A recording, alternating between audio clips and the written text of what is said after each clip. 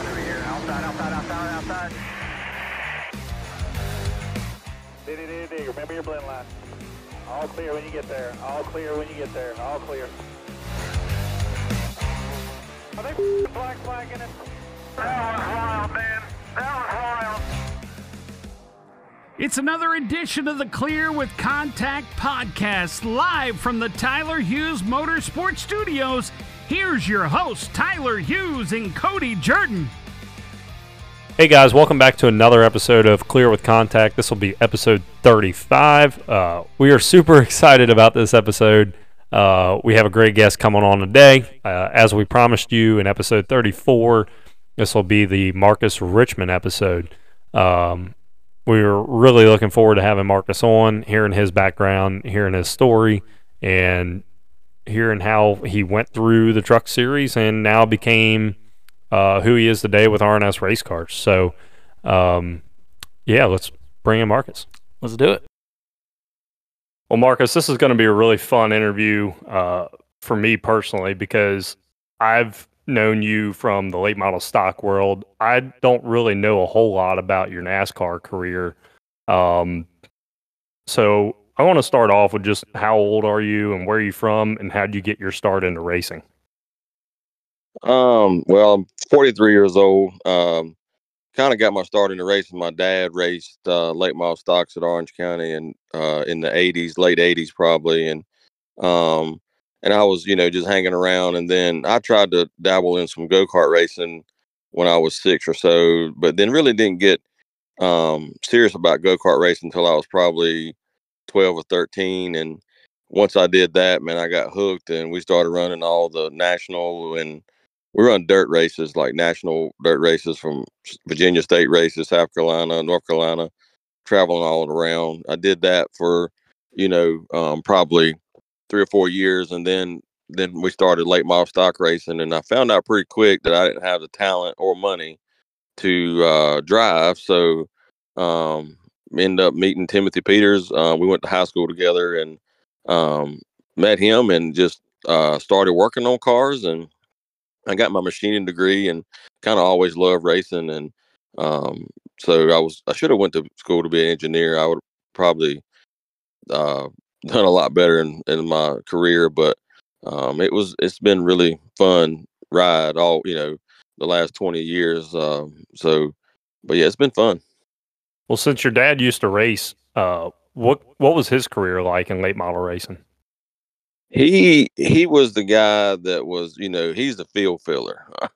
He rode around. I always mess with him all the time and we joke a lot, but he was the guy in the back. And I always told him, I said, Dad, I don't know how you do it, and when I went late model stock racing, I mean, we won a lot of go-kart races. So I was very competitive in that. And then we went late model stock racing. I just could not, for whatever reason, could not run good. And I told him I'd done it for about 6 months. I said, Dad, I'm done with this. I can't keep going out here riding around like you did your whole life. You know what I mean? Like, I'm just not going to do it.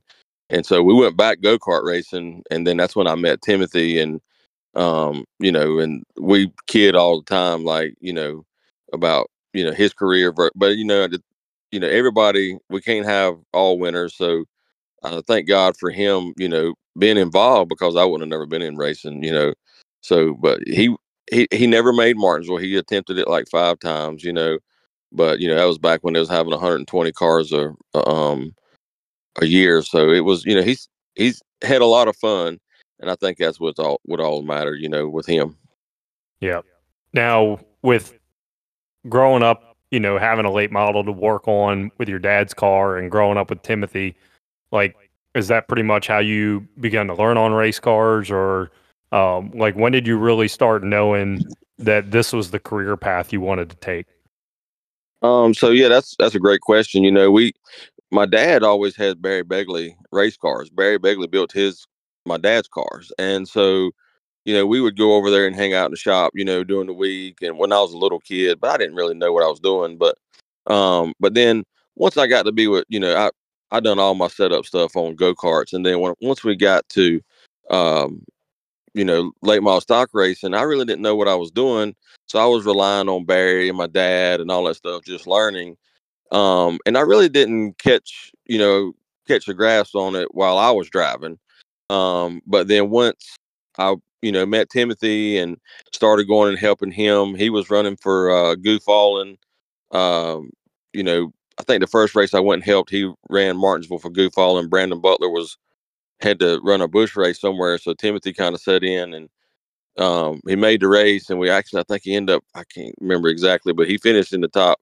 Might have finished third. Like he had to run the heat race, but drove through the field, and that was super cool that year for him to do that. And then I was kind of hooked after that. And his dad, I was working full time, but I would just go to the shop on at nights or go with him on with the weekends. And his dad kind of come to me one day and he said, "Look, man, I want to make you the crew chief." And I said, "You'll make me the crew chief?" He's like, I said, "Well, I mean, I'm interested in learning." He said, "Well, I want to teach you, and I want, you to kind of do this with us." And I'm like, "Okay." So I went back to my dad and I said, "Look, for me to do this, I want to do it right.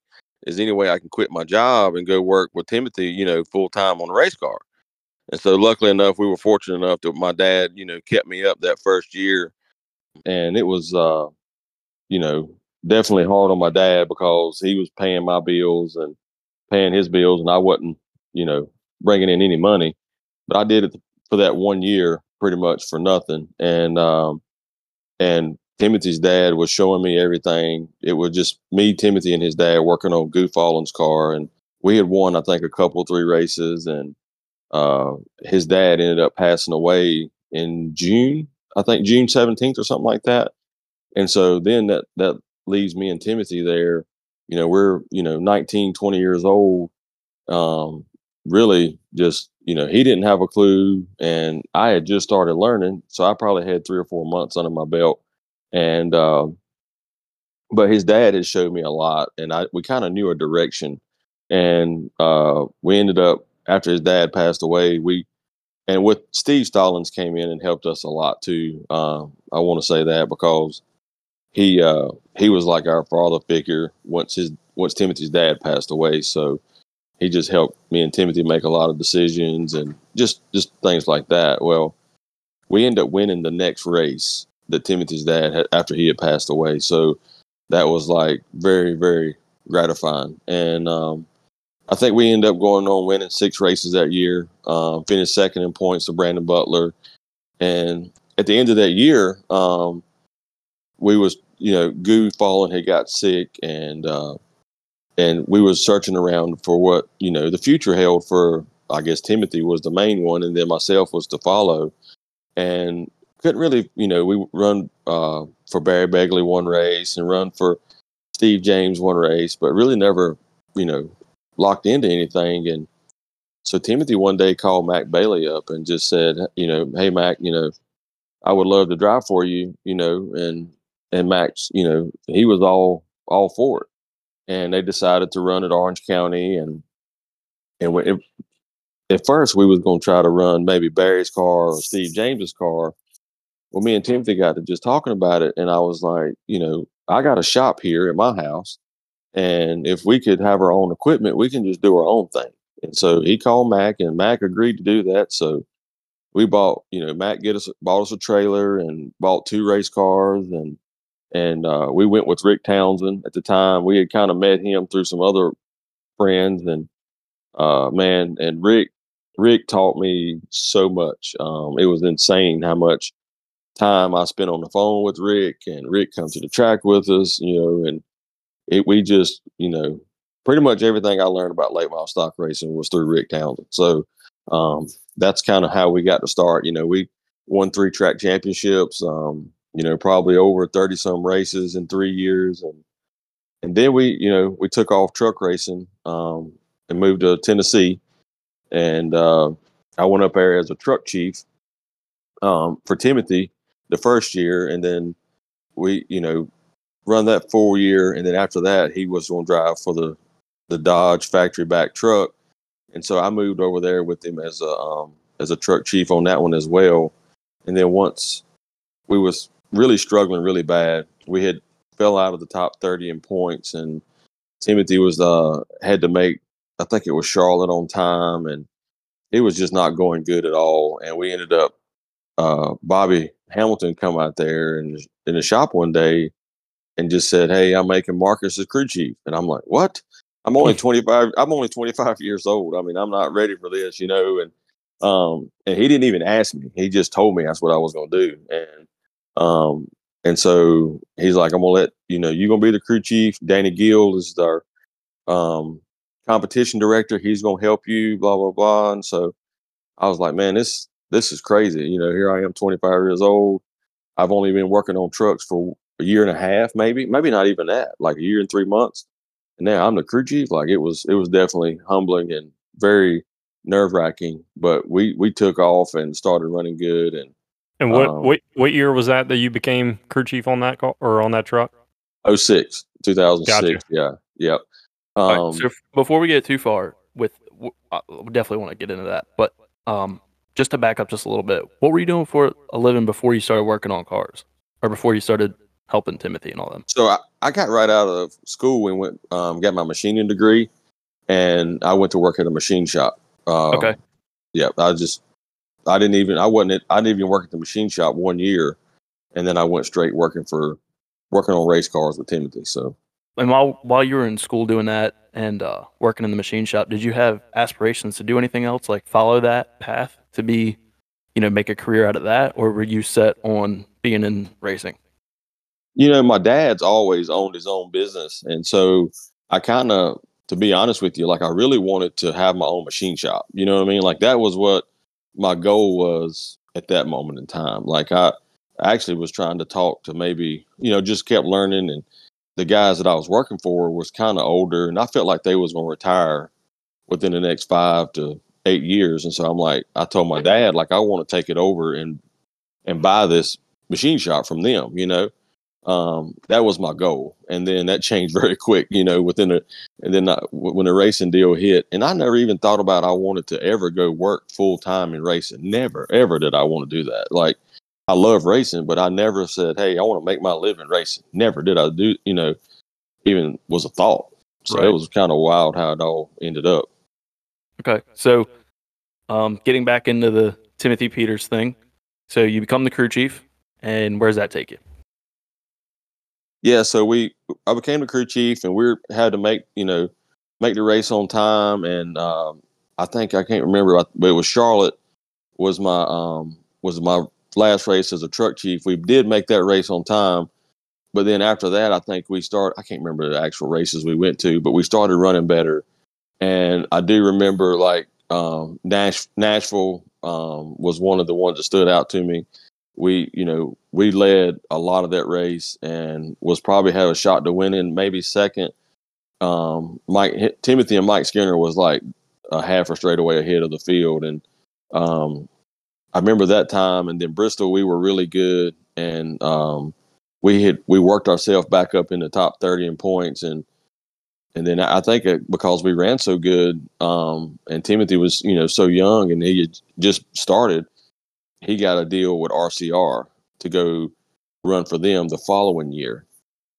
And at Bristol that year, I guess he announced that he was going to run for RCR. Well, Dodge kind of got upset and told him that he was not going to be allowed to run the rest of the truck schedule because he was going to drive for Chevrolet. So it kind of threw a little bit of a wrench in things, and Timothy ended up going to RCR. Kind of got, I ain't gonna say kicked out of out of Bobby Hamilton Racing, but he got kicked out of Bobby Hamilton Racing. So, and it was, how it was back then. Whatever make you was, like, you wasn't gonna drive for the other make. It was not happening, and so, but Dodge was sponsoring the truck, so I understand 100%. Right. And so Timothy asked me, he said, "Hey, do you want to go with me to RCR?" And I said, "Man, I don't, man. I'm not, this is a great opportunity here for me as a crew chief. And if I go to RCR, I'm going to be a mechanic, or, I'm going to take a step back, I was like, I really just want to stay here and do this." And so that's what I did. I stayed on there and at Bobby Hamilton Racing, and actually stayed there until they shut the doors. Now, how hard was it for you to adapt going from, being a late model crew chief to now a truck crew chief? Because, I mean, in the late model world, like, especially back then, I would guess that mechanicals of the car were very basic and, um, you know, the bodies were very basic. And then you go to truck stuff where all of a sudden now you're running these probably mile and a half, 2 mile tracks. And, of course, Aero is taken over at this point. Like, how much of a learning curve was it for you uh, going from that late model crew chief to that truck crew chief position? Yeah, that was really wild. Because I mean, I had never worked on no big spring cars or nothing. I had just worked on coilovers, and so we get there and they're all big spring, and here we are building trucks to go to Daytona with the bodies, and and it's my first year there. I was a truck chief, and I learned a ton that year. You know what I mean? We kind of had like the third team, so I was learning from the guy, even the guy who set the trucks up. Um, I would go over there with him and learn from him, and I mean, like it was just, I mean, I was just like a sponge trying to take it all in, and it definitely. I look back now, I'm like, how did I do that? And it was just, but I had a lot of great people around me that was teaching me the right things. Between Danny Gill and a lot of engineers at Dodge, like we were really factory backed by Dodge, so I mean, I had the engineers at my beck and call. So like I was always, I'm not an engineer, but I've always been an engineer driven crew chief. I know, I mean, like I always use my engineers the best I could. And so just being, I think, around a lot of good people and out there in Tennessee, like you didn't have to worry about somebody taking your job or, getting backstabbed or anything like that. You just kind of kept your head down digging and working and then you see results after that. Yeah. Now, like as far as like when you first went in, you became the crew chief, the setups and all, like were they coming from engineers? Like were you having to kind of piece together stuff, or did they pretty much give you, or was like someone giving you a pretty good baseline to go off of so you weren't missing the target by, out in left field? Yeah, that's a great question, man, because the funny part was I hate talking bad about people, but it's the truth. But the first year we had a crew chief that we kind of didn't really all see eye to eye with, like myself and Timothy, and I was a truck chief, and so I would literally walk in there with a blank setup sheet into his office, and Bobby Hamilton would himself fill out a setup sheet, and then I would go put it in the truck. You know what I mean? So Yeah. I think that right there by itself was so badass. You know what I mean? So, and then as the second year come around, when I started doing the full-time Dodge truck as a crew chief, I really relied off of engineering and I kind of the guy Danny Gill, he helped me a lot. I remember going to Bristol and he's like, look, put these springs in there and you got to get, this amount of shock travel. And I'm like, okay. So we had a makeshift pull down. I mean, this is 06. You got to think about this. I mean, pull downs really wasn't a talk, So we had a makeshift pull down that you had to put it on the lift gate and then back it out and onto this rig that Tyler, you could stand there. That's how tall it was. And so we ended up pulling the truck down, and that thing, I said, Danny, man, this thing needs about 1.5 inches more shock travel. I was like, it ain't gonna happen. And so I ended up, he's like, well, I'm telling you, if you don't get that shock travel, you're gonna be going back to you ain't gonna run good. And I'm like, I said, well, the exhaust is hitting, the track bar is hitting, this is hitting that. And so I went out there, we was cutting the exhaust off, cutting the track bar mounts off, like truck arm mounts. We're doing all this stuff just to get it to where we could get that shock travel. And we unloaded Bristol P1, man. It was just so awesome. Oh yeah, it was so awesome. And then I would literally we'd come in and Mark Martin would go knock us off the top of the board. We'd add like a half a rubber to the right rear and he'd go back out and Timothy would knock him off the top of the board. Like it was just so cool to see, what what I was told to do, ended up working really well, and we ran good that day. So How'd y'all end up doing that season when you were, full-time crew chief?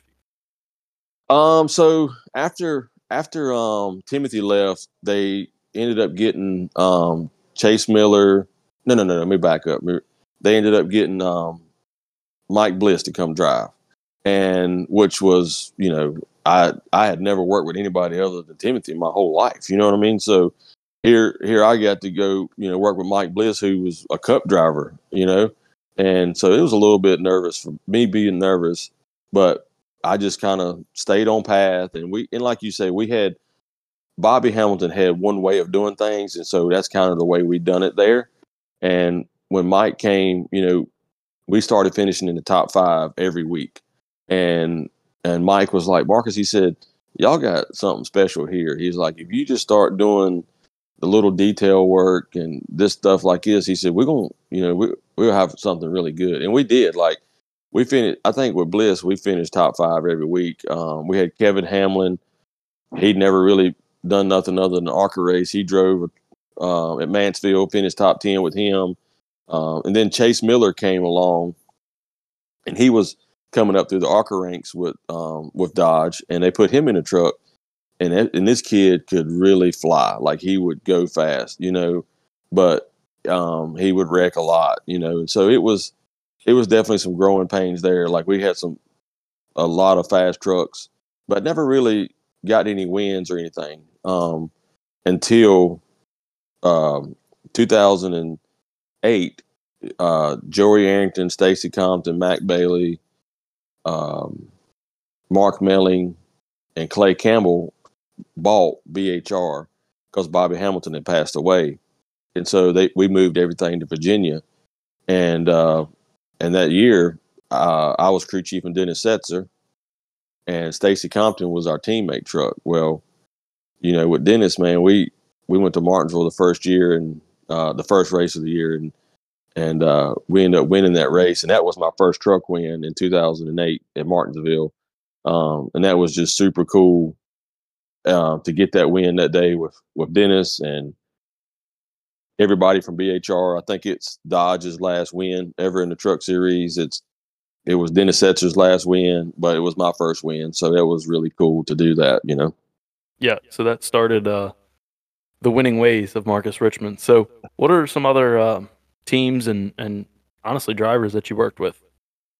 So it's a long list, but I worked at RCR for 2 years with well, I'll kind of go in a little bit of order, but I kind of worked at Stacy Compton. It was, I remember, if y'all remember, y'all probably too young to remember this, but in 2008 was a really bad year as far as racing goes, or just economy and everything. And so I was struggling to find jobs after BHR shut down, and I got with Stacy Compton, and we ran really good. But then, I'm gonna say we didn't run really good. We run okay, and then Cole Witt came there, and we started running really good with Cole Witt. We were leading the points, running top 5, and but on a really, really small budget. And then at the end of the year, I left there and went to RCR and went with Ty Dillon for 2 years. And, we won, I think, 4 races there at RCR with Ty. And then I actually went back with Timothy in 13 and 14. And, man, it was super cool to go back and get the crew chief, my best friend. And I think we ended up winning 3 races there for at Red Horse. Then I got the crew chief Johnny. Then I went to GMS with Johnny Sauter, and probably the coolest thing I've ever done is we won Daytona with Johnny Sauter that year. I think it was 15. And so that was pretty awesome. But, and then got to work with, Junior Motorsports with Cole Custer, and then I ended up going to KBM with 3 years there, and ended up winning races with Noah Gregson and Todd Gilliland, and I got the crew chief Todd. Kyle. Kyle at KBM. I done it. I think crew chiefed him for 2 races, we had Atlanta won. We had a 7-second lead and had a bad pit stop and kind of ruined our day. But I crew chief Kevin when I was at RCR. We won Martinsville there. Them guys make it easy on the crew chief. Like it's just you can't do no wrong when them guys get in your truck. So Yeah. Now, did you ever get a championship when you were working in the trucks? no, sir, man. That's just one thing I never did. We were leading the championship with Ty Dillon, and coming down to he was running second, and Kyle Larson was third, and we had took the lead by 1 point, and going into turn 3, and Kyle Larson took us out, and we ended up finishing second to James Busher that year. So that right there was probably the biggest heartbreak that I've ever had. For them to, you had, that's kind of like your ultimate goal, and when it got taken right from us. But I'll be honest with you, like the championship was awesome, but man, winning Daytona, I think it might have, that was probably one of the biggest accomplishments I've ever had. And, so I feel like that, and I'll be honest with you, some of these big late model races was way harder to win than some of those truck races. So I think that when I was at KBM, I was able to started dabbling in some super late model racing. And we won the Winchester 400 with Noah Gregson, and then won the Snowball Derby with Noah Gregson. So I think, winning the Snowball Derby, I think I don't know, man. Winning Martinsville was probably, high on the list, but man, winning that Derby was probably one of the most exciting times I've ever been in Victory Lane. That's for sure. Yeah. Now, how many wins would you say you have, in your truck career? I think it's 11. I got you. It's hard to get wins in any of those series. Yeah. And trucks is the highest series you've worked in, right? Yeah, I did some a couple bush races for Ty and Kevin Harvick when I was at RCR. It was like, some one-off stuff. And that was the highest I've ever crew chief was in the bush series. I worked in the Cup series through some, I should say some bad times or whatever, just, filling a job in, but I never crew chiefed a Cup car. And, but I did get to do Indy with Ty Dillon, and we finished third. That was really cool. Yeah. Now, when was your last season in kind of working in those top 3 series? So we ended 2019. I was crew chief and Todd Gilliland, and me and him started not seeing eye to eye a little bit, and so they changed crew. Well, they moved me to the 4th truck team and the super late model deal, and so at the end of 2019 was my last full season in the truck series. And then we started R&S that October or November of 2019. I got you. Do you miss doing the top 3 series at all now that you've been in the late model stuff for quite some time, or are you kind of you're kind of over it, kind of been there, done that type deal? Yeah, I think, when we used to, before COVID, you had 2 1-hour practices. Then you had a qualifying and then the race. Now you show up and you might have a 5-minute practice and you qualify and then you race. And I tell everybody, I said, man, I lived for those 2 hours of practice, going back to the hotel, sitting there looking at notes, looking at SIM. I've always been super, I guess you would say, the engineering side of it. So I actually had, when I was at KBM, I was very fortunate enough. I had simulation on my computer, and I'd set up to midnight, running different scenarios on my computer. And that's what I look forward to. Now you're pretty much, you walk in and you got a 100% guesstimation of what you're going to do, and you pretty much got what you got. I think, it's all the fun is gone out of it. Yeah, the money's really good. The traveling's fun. But, once you kind of get a family and, I just think they've kind of taken all the fun out of it, and what we kind of used to strive for. Like now it's so engineering driven, I think it's a total different era right now than it used to be when, 5 or 6 years ago. So I really don't miss it.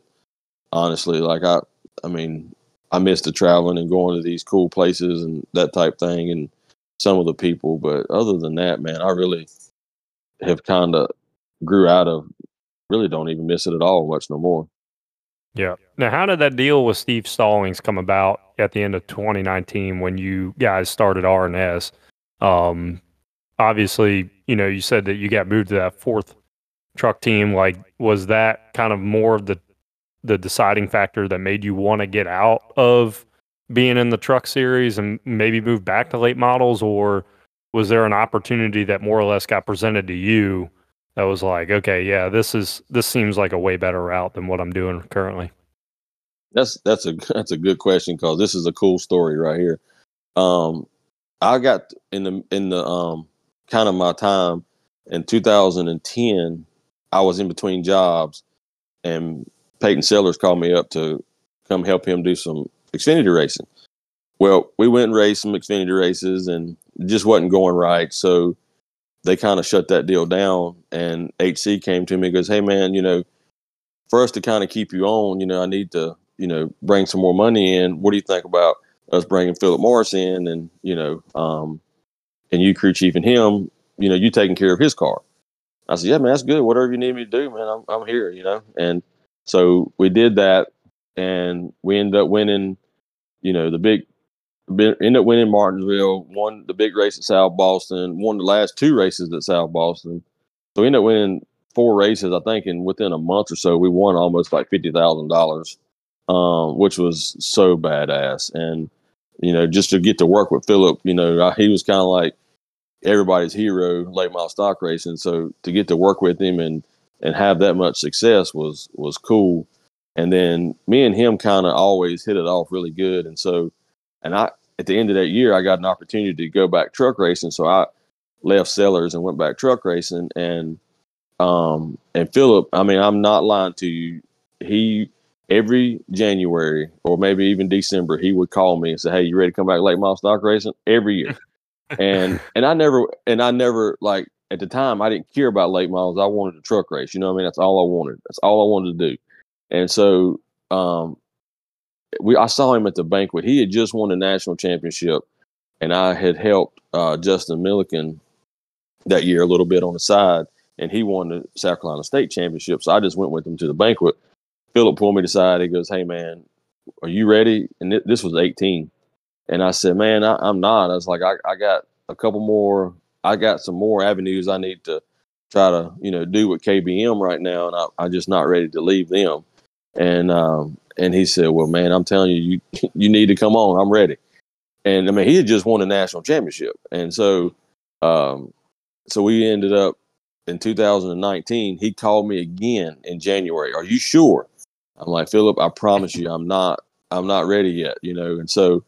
And that's when I wanted to give that second year with Todd, the right effort. I wanted to put all my effort in that year with Todd, and I felt like we had a really good thing going, but it just didn't work out. But when they took me off that truck, I guess one of his buddies, I can't remember which one, the guys that worked with him called Philip, said, "Hey, man, they just took Marcus off the Ford truck." He said, "He might be ready." And sure enough, man, he called me.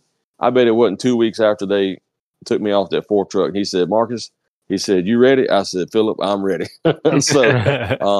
So I had kind of started that right there. I knew that when they took me off that full-time truck, I said, "Man, I'm done." You know what I mean? Like I had enough. And so, and I told Philip, I said, "Let's just start working on getting things together for next year now."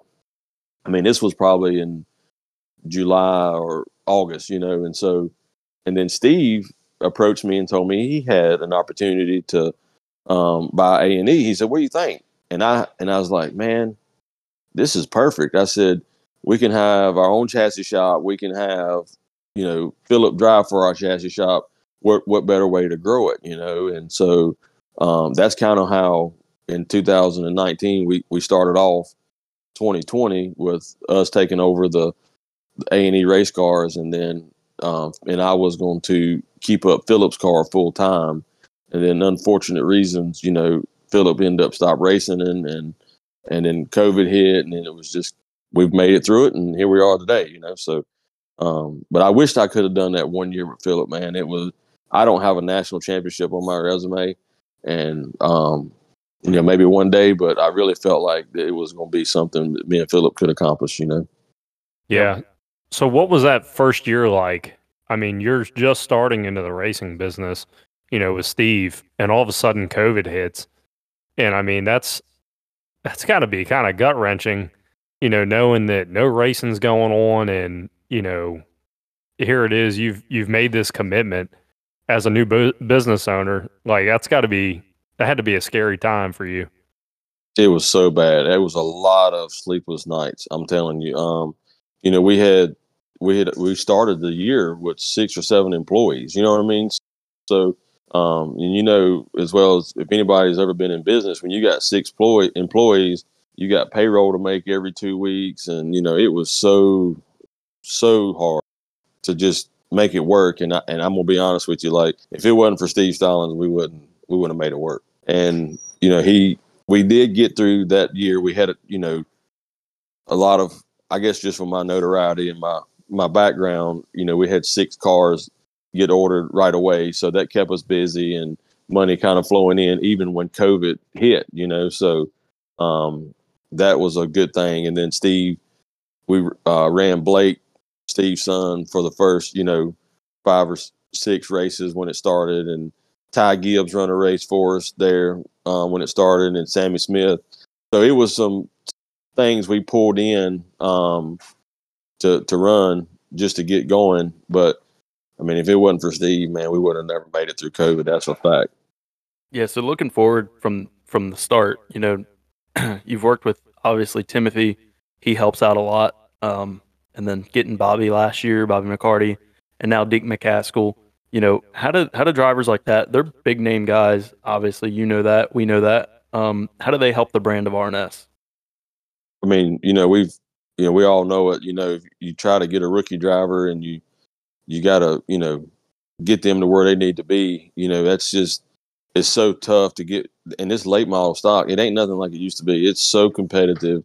And you always got to try to learn and try to get your cars better and your motors better and your drive line better. Like it never stops. So it's hard to do that when you have a rookie driver you're trying to teach. So to be honest with you, the first year was Justin Johnson came in, and he drove our house car in 21. And man, we started running good. We started getting our cars better. I started learning more, and it was just that was probably the start of me knowing exactly what I needed to be better and be good every week. And then the second year we got Jonathan Schaefer, and we had Connor Jones, and as far as our house drivers, and I really feel like we ran really good with both of them. We won races with both of them in the Cars Tour, which is probably unheard of these days for rookie drivers, young drivers. But we didn't never get no better. Like we always, that whole year, at the end of the year, when we look back now, it was the whole year I never got anything better. I never progressed any. So, we just really, at the end of that year, I told, Steve and my wife, and I'm like, we have to have, Bobby McCarty or, Deke or somebody in our car to keep getting R&S better. And, we went through some struggles at the beginning of 23 just because of us being behind. But we just kept our head down digging. And I really feel like that everybody in the shop has worked so hard to try to get better. And we did, and we got better. And our cars are continually to get better every week. And so it's just, we can do that, bring that rookie in and bring all the money in, but that doesn't keep these doors going. Like, because you'll bring all that money in 1 year, and then the next year you're sitting here, behind. So we can't do that. And I got a lot of good customers, but there's nothing like having an in-house car learning to get better. It just helps everybody throughout the whole program. When I actually can work on it and know what we got 100%, and we can work on getting it better rather than worrying about our customers getting our product better, if that makes sense. Yeah. So how do people like Bobby help? You know, you brought in Logan Clark last year. How does Bobby help? Kind of like, you know, I don't want to say driver coach, but it kind of is because he's had the experience. You know, how does he help newer drivers like that? Yeah, I mean, so Bobby does a phenomenal job with, you know, being able to talk to the young drivers, to Logan or whoever it is. You know, if they listen, he's willing to give them any information they need. And then also, you know, I think beginning of last year, I ended up purchasing a data system. So now we have that. You know, we can, you know, let Bobby go out there and make a baseline lap. So now they have something to shoot for. You know, before, like, you can sit here and tell the driver till you're blue in the face, I don't care who they are, they don't see it. You know, they can't go do it because they can't visualize what they need to do.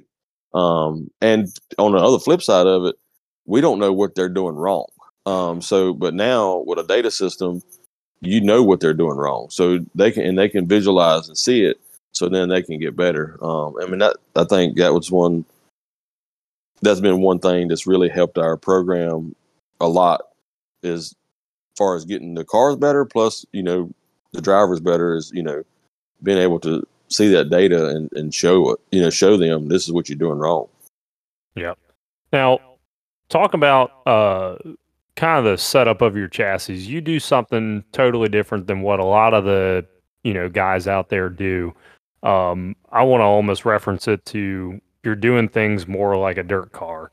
You know, in the dirt world, especially on dirt late models and stuff, chassis manufacturers are giving their customers basically load numbers on a spring smasher, on set eye to eyes, and, you know, they go out and run the car, and through the night they're taking out this much load at this certain eye to eye on their shocks so that, you know, they maintain a certain platform.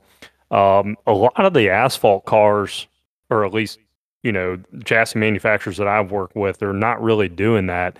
It's very old school. They're, you know, scaling the cars, they're setting their bump stop gaps, they're pulling the cars down and that sort of thing. I've worked on your cars one time, and you do it a lot like the dirt late model guys are. You're giving your customers load numbers, eye to eyes on their bump stops, on their shocks and everything, and they're going to the racetrack without sometimes ever putting their car on the scales. So how have you been able to do that with your chassis, and do you feel like there's an advantage to doing that? I think, you know, it's kind of cool you say it goes back to the dirt world, because I've actually started watching more dirt racing than I ever have. And I never knew that I was doing it like the dirt world until now, you know what I mean? But the biggest thing I was trying to do is to make it easy for the customers. And everybody doesn't have the resources that myself or Junior Motorsports or whoever, you know, they don't have the knowledge or the resources. So when we did this deal, I wanted to keep it as simple as I could. So, you know, I felt like it starts in the chassis shop. Like, we have to build the cars identical. If we don't build the cars identical, then when you call me up, I'm telling you the wrong numbers and the wrong load numbers and all this stuff because your car is different. So that's kind of where one thing has started. You know, you got to start from the ground of making everything the same. And then and the next thing is like, as I learn and get my stuff better, I'm able to tell the customers, hey, I got this spring, this load, this eye to eye. This is what I'm seeing to be better. Versus old school where you just set it up. It's got this ride height, this spring with this cross. Well, where in the hell is it when it's down? Like, it doesn't matter where it's setting that on scales. You know what I mean? So, like, it's really simple. But if somebody has been old school racing, it's a little bit harder for them to grasp, and they don't catch on as fast because they can't, I guess you would say, got the head around to why didn't they put it on scales and set it to this frame rail height with this cross? Like, you know what I mean? So we still do, we still set our cars on scales. We still, do all the we do all the same stuff as, old school wise, just really to take notes and kind of build a notebook. But, we still know where the ending number needs to be, which is the most important place we need to be. So I think that I've really just done it, to be honest with you, to try to keep it simple, and help all our customers. Sometimes I think it gets confusing to them because they don't see the simplicity in it, and just, hey, just do it this way and work around that. I think it would help them out. Yeah. Now, how long did it take you to kind of get to the point of being able to do that sort of thing? I mean, was it kind of like right away that you wanted to go down that road, or did it take you, say a year and a half to say, okay, this is the way we're going to do it, and this is the way we're going to feed the information to our clients? Yeah, it definitely took a little bit of time. I had to kind of learn that, and that's when they first started with the low ride height deal, and so I ended up, you know, just going through the first, I'd say probably 6 months of 2020. We did a lot of testing during COVID time, and just learning that side of it. So I really wasn't giving customers those numbers, but I really didn't have a lot of customers at the time. You know what I mean? So, once we kind of got to the end of 2020 and started with the beginning of 2021, I would say would be the time that we started, able to give customers, valid load numbers and down numbers. How many chassis have you built this winter? And what's been your average, per year that you've done in the past? And do you feel like you're building more now than you ever were, or are you kind of about the same? So from the first year, we've built probably 10 chassis a year. We definitely take a little bit more time and pride in our stuff. We're just not trying to throw cars together. We do a lot. Like when you get a car from us, it's ready to go to powder coat, or most customers get them already powder coated from us. So it definitely, we was doing a car about every 4 weeks, the first 2 or 3 years. But over the end of 22, beginning of 23, we spent, a lot of time, money, and effort on getting our cars digitized, and all the bars, are pulled out, and each bar has a part number, and it's, laser cut and pre-bent. All our sheet metal now is digitized, and it's all laser cut and has bend lines on it. So now we can build cars way faster. Not saying that we want to, but we're able to if we need to. So this winter we've actually built 6 new chassis since the end of Thanksgiving. So we can build a chassis now. Like I said, it used to be about 4 week. Now it's about, it's down to 2 weeks. So I mean, that's definitely more feasible if we need it to be, or it's nice to have those kits sitting there on the shelf and just pull from them and go. So that's kind of been very, very nice for us this winter, because we didn't really I don't want to put on more people, but you just don't know if you're going to be really busy or not. So it was able to, have those parts sitting there done, and it just makes it so much faster. Yeah, that was one of the things I wanted to compliment you on, was like the craftsmanship of your stuff. I heard before I worked on one of your cars, that everything just went together really nice and fit really nice and clearance really nice. And that was one of the things I did notice, with going to work on your stuff. And, is that kind of the machining mindset that you had, I guess, growing up when you were very young, to be able to make the processes to where everything is just fitting really nice, and, the parts are coming out nice? Yeah, I mean, I think, it really comes from my truck series background. When we we get a truck out of the body shop, we go straight to, assembling it. Everything is already pre-done. It's ready to go on the truck. Like when I was down there, like we could put a truck together in 3 days, you know what I mean? So, I wanted the same thing for our customers and for us here at the shop. And then, I've got a lot of guys, like myself, Luke, and Blake, and Pete, all them guys, they strive for the same thing. Luke comes from a Cup world down in Hendrick, so me and him, we have a lot of the same mindsets when we're putting cars together to try to make it user friendly and nice and neat, and just I'm not going to come out with a new part unless it's 100% been proven and that it'll fit on my cars without any adjustments or cutting and grinding or anything like that. Like, hey, it would crawl my skin if I sent you a car and I knew you had to cut on when you got it. So we've tried to do that. Sometimes maybe it's hurt us because of we kind of got a little behind one year, I feel like, because everything was streamlined, building the same thing. But this winter we I'd say in August we changed up a lot of things on our cars and building them different. And so we have our 200 series cars. We're actually on 208 right now, 207, 208.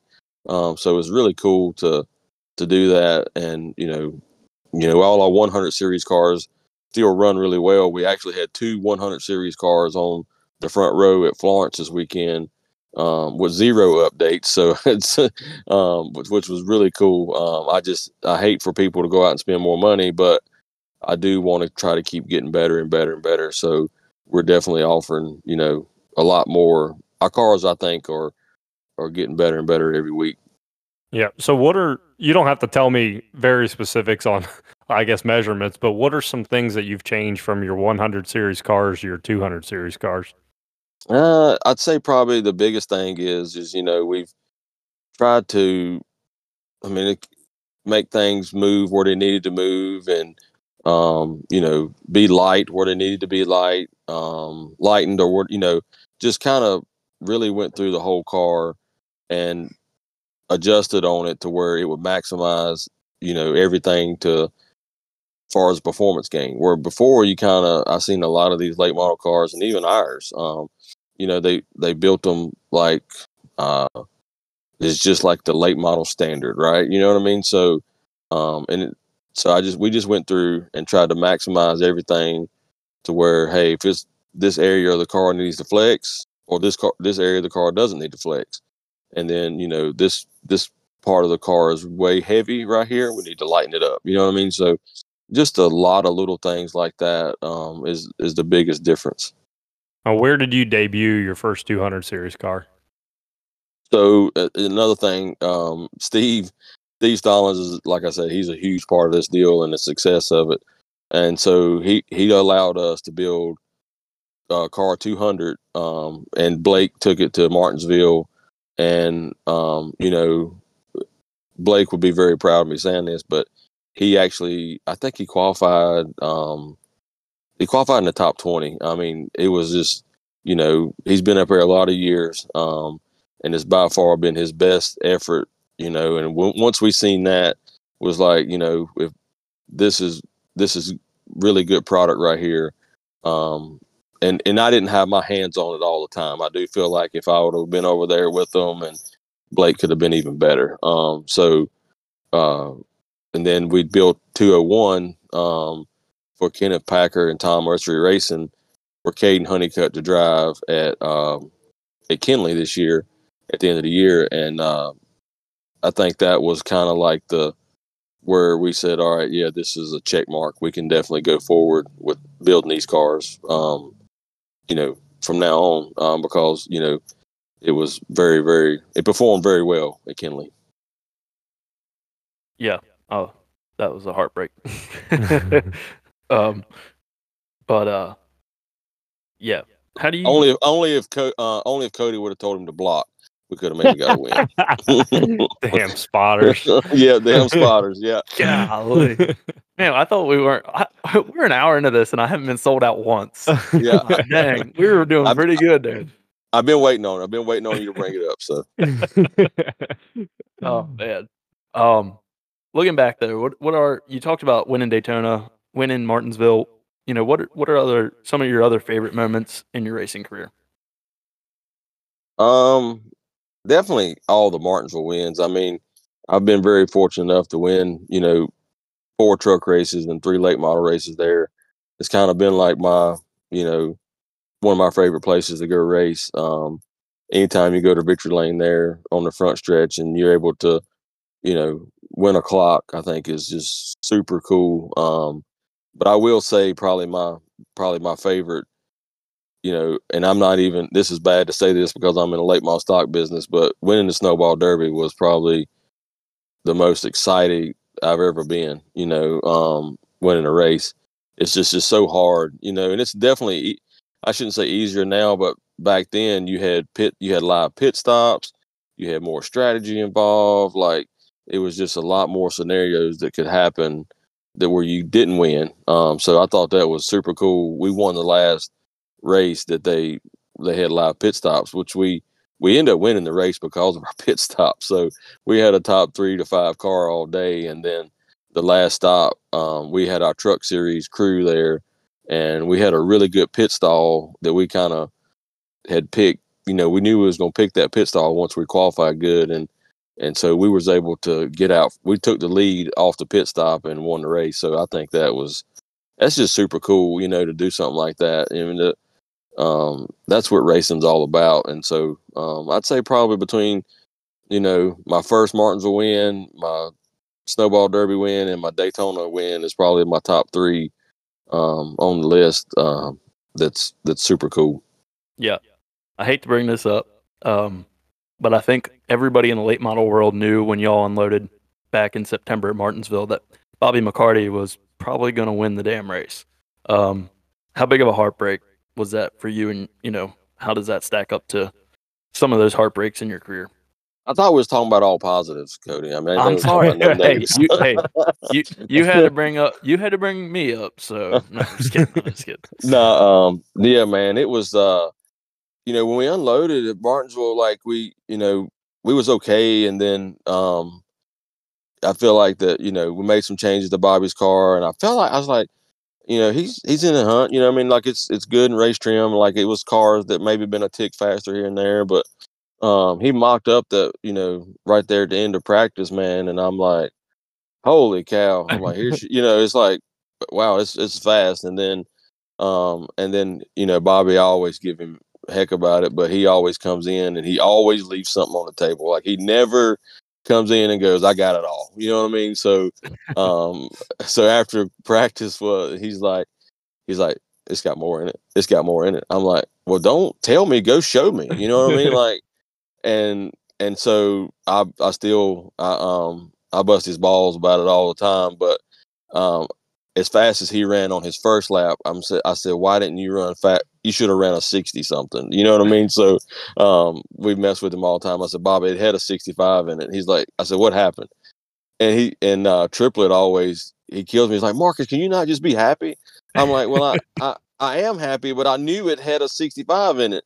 And Bobby's like, yep, I bobbled I bobbled off a 2 or something like that. You know what I mean? And so that's just super cool, to have such a fast race car. And the cool thing about all that is that's the very first car we ever built.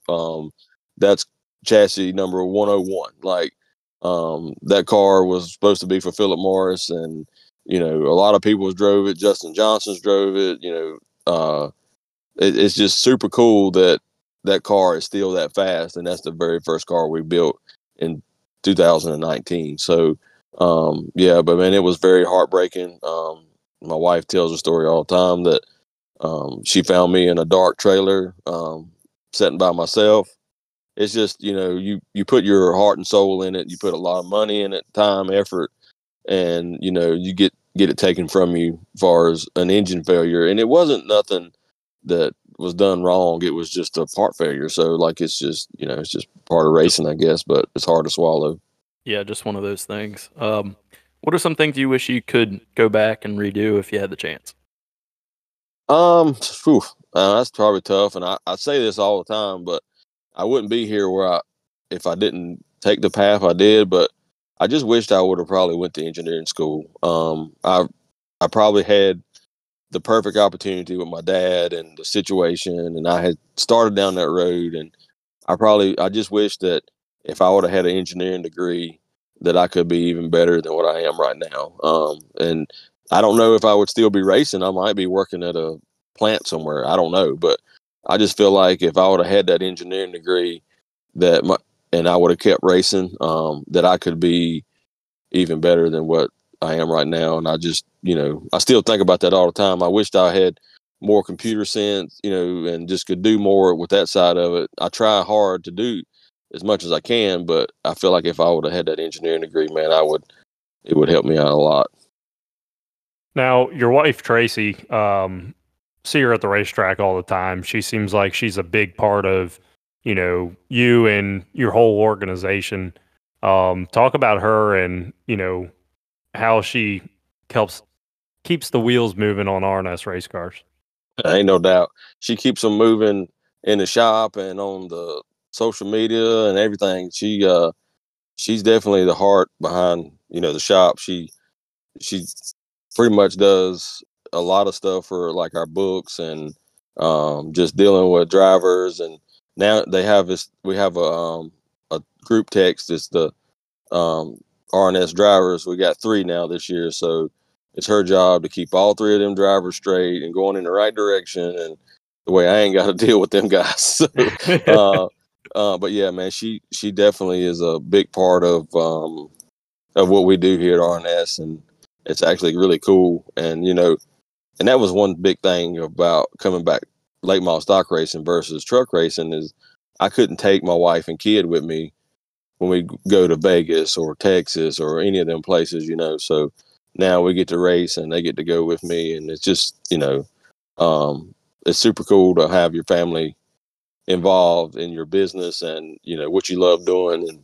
And they love it too. I think my daughter likes it. I don't know if she loves it yet, but she's beginning to like it a little bit maybe. So it was pretty cool. This is a cool story. I got Kenneth Packer built that car for Caden, and we always mess around about getting paid winnings and different stuff. And we were standing down there. We had just finished second at Kinley. We all got our lips poked out, dragging around, and my daughter looks at me, and she said, "Daddy, how much did we win today?" Like that's all she wanted to know was how much we ended up winning today. And I said, "Well, baby, we did pretty good. We finished second. We got some money, so." That's cool. So we're already teaching her the right way. I was going to say, she's going to be running the books here shortly. Yeah, exactly. Talk about, you said, you got a driver chat going around. We talked on Bobby. Talk about the other guys you got in your in-house this year. Yeah, Logan Clark, he's young. I feel like Logan, he's not really been taught the right way to race. Growing up, and it's not been anything of his fault. It's just been circumstances. His mom, she puts her heart and soul in the racing just as much as he does. And I feel like they have just kind of got led down the wrong paths. And just, as a young driver, he hasn't really had, somebody teaching him to the right way to race or the right way to get better. And I feel like, last year was a big learning curve for him going to the car store. And I feel like this year, we're putting 100% effort in him, and we're doing everything we can do to get him to where he can progress each and every week. And he really wants to. His mom wants to. She's putting effort in it, and he is too. And everybody at R&S is also. We really want that.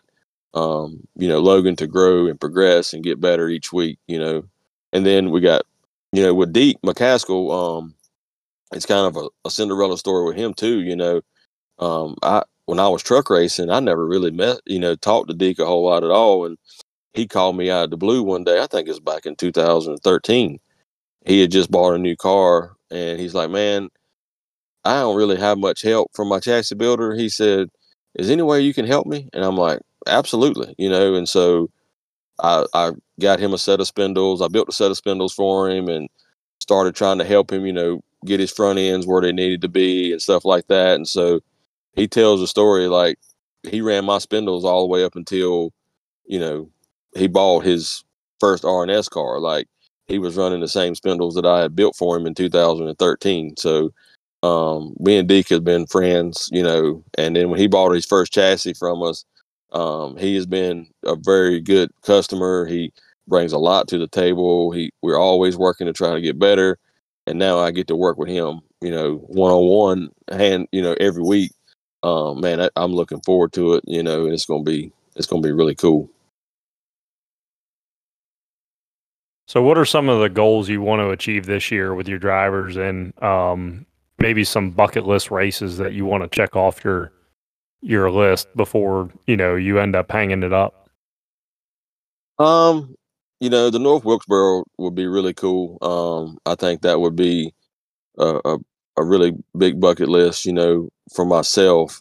Since we're going back to North Wilkesboro, it's a place that, it's got a lot of history, and I would like to, one of our cars, I would like to go to Victory Lane. I don't care if it's one of my house cars or one of our customer cars. I would just love to go take a Victory Lane picture, in North Wilkesboro.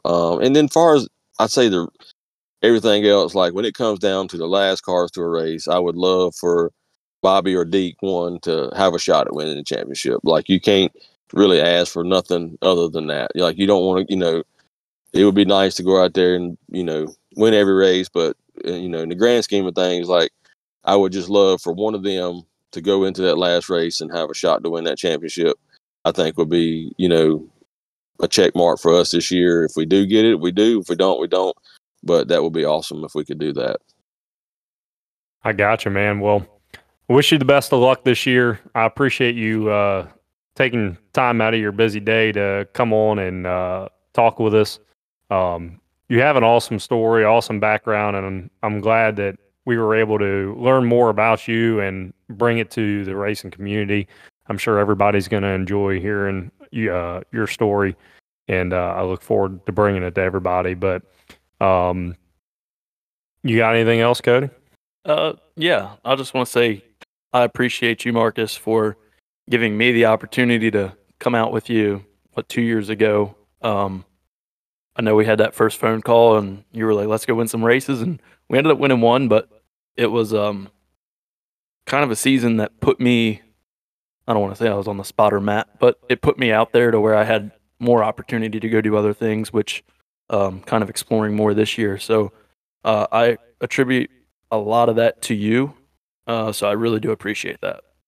Yeah, man. I think, just like you said, our first conversation, our first race, everything, like you grew a whole lot that year as a spotter and got better and better each time. And that's what you just, that's all you want. I tell people all the time, like, even today's, as much experience as I have, like, we always have got to progress. And I definitely seen that in yourself, as a spotter. And, I think it's super cool and that you're getting more opportunities. And, man, I really hope that works out. And Tyler, congrats on your deal with Pendleton. I think that's a great family, and he's a great driver. And man, I hope you guys have a lot of success this year. And I think it's just, you guys come from a good background, and thank you guys for what you do, bringing stories to the late model world. And thank you guys for having me on, man. It's been really cool to talk to y'all. Yeah, I appreciate it. Thank you very much. And one last thing before you go, on a scale of 1 to 10, how is Cody as a spotter? Like being excited, or like I'm like, somebody go get a cow prod and get him a little bit more excited up there. Yeah. Cody, the thing about it was Cody always is too calm and collective. Like, he is so, like, he'll never gets excited about nothing. I'm like, man, I don't know how you do it. Like, 'cause I'd be hollering up there. So he does a really good job. I'm gonna have to give Cody a solid 9. So we might could just tweak on a few things, but he does a really good job. That's hilarious. Good deal. All right, buddy. Thank you, and good luck to you this season. And never know, we might see you win a championship this year with your 2 drivers, or Deke and Bobby. You got some good horses in your stable right there. So you got 2 really good shots to go do it. So. Well, I appreciate it, and good luck to y'all as well. Appreciate it, man. Thank you. All right. Well, guys, that was a lot of fun. I know I had a lot of fun interviewing Marcus. Did you have fun, Cody? Yeah, it was fun until you guys made fun of me. But other than that, I had a great time. Yeah, Marcus is an awesome dude. He's got a lot going on with his company, R&S Race Cars, and we wish him the best of luck this year. And Yeah, man. I do want to ask, were you surprised by the 9 out of 10 he gave me, or? No, I figured it would be around that. Yeah. He's probably just pumping you up a little bit, you know? Yeah, it's probably a solid 7 at least. Yeah. No, you're pretty darn good. I would have given you a 9 out of 10. I appreciate that. Yeah, Hopefully no that number problem. doesn't drop throughout the year. Yeah, you'll have to ask Crazy for number? for an honest number. I'd rather not. At the end of the year. 2. No. But yeah, man, we had a lot of fun. Let's go and wrap this thing up. Yeah, man. All right. Well, appreciate you guys tuning in. Be sure to follow us on all the major podcast platforms you may be listening on. Be sure to follow us on social media on Facebook, X, and Instagram. Just search Clear with Contact. Be sure to reach out to us. Tell us how much you love our episodes or hate them. And thank you all for listening, and we'll see y'all next week. See you guys.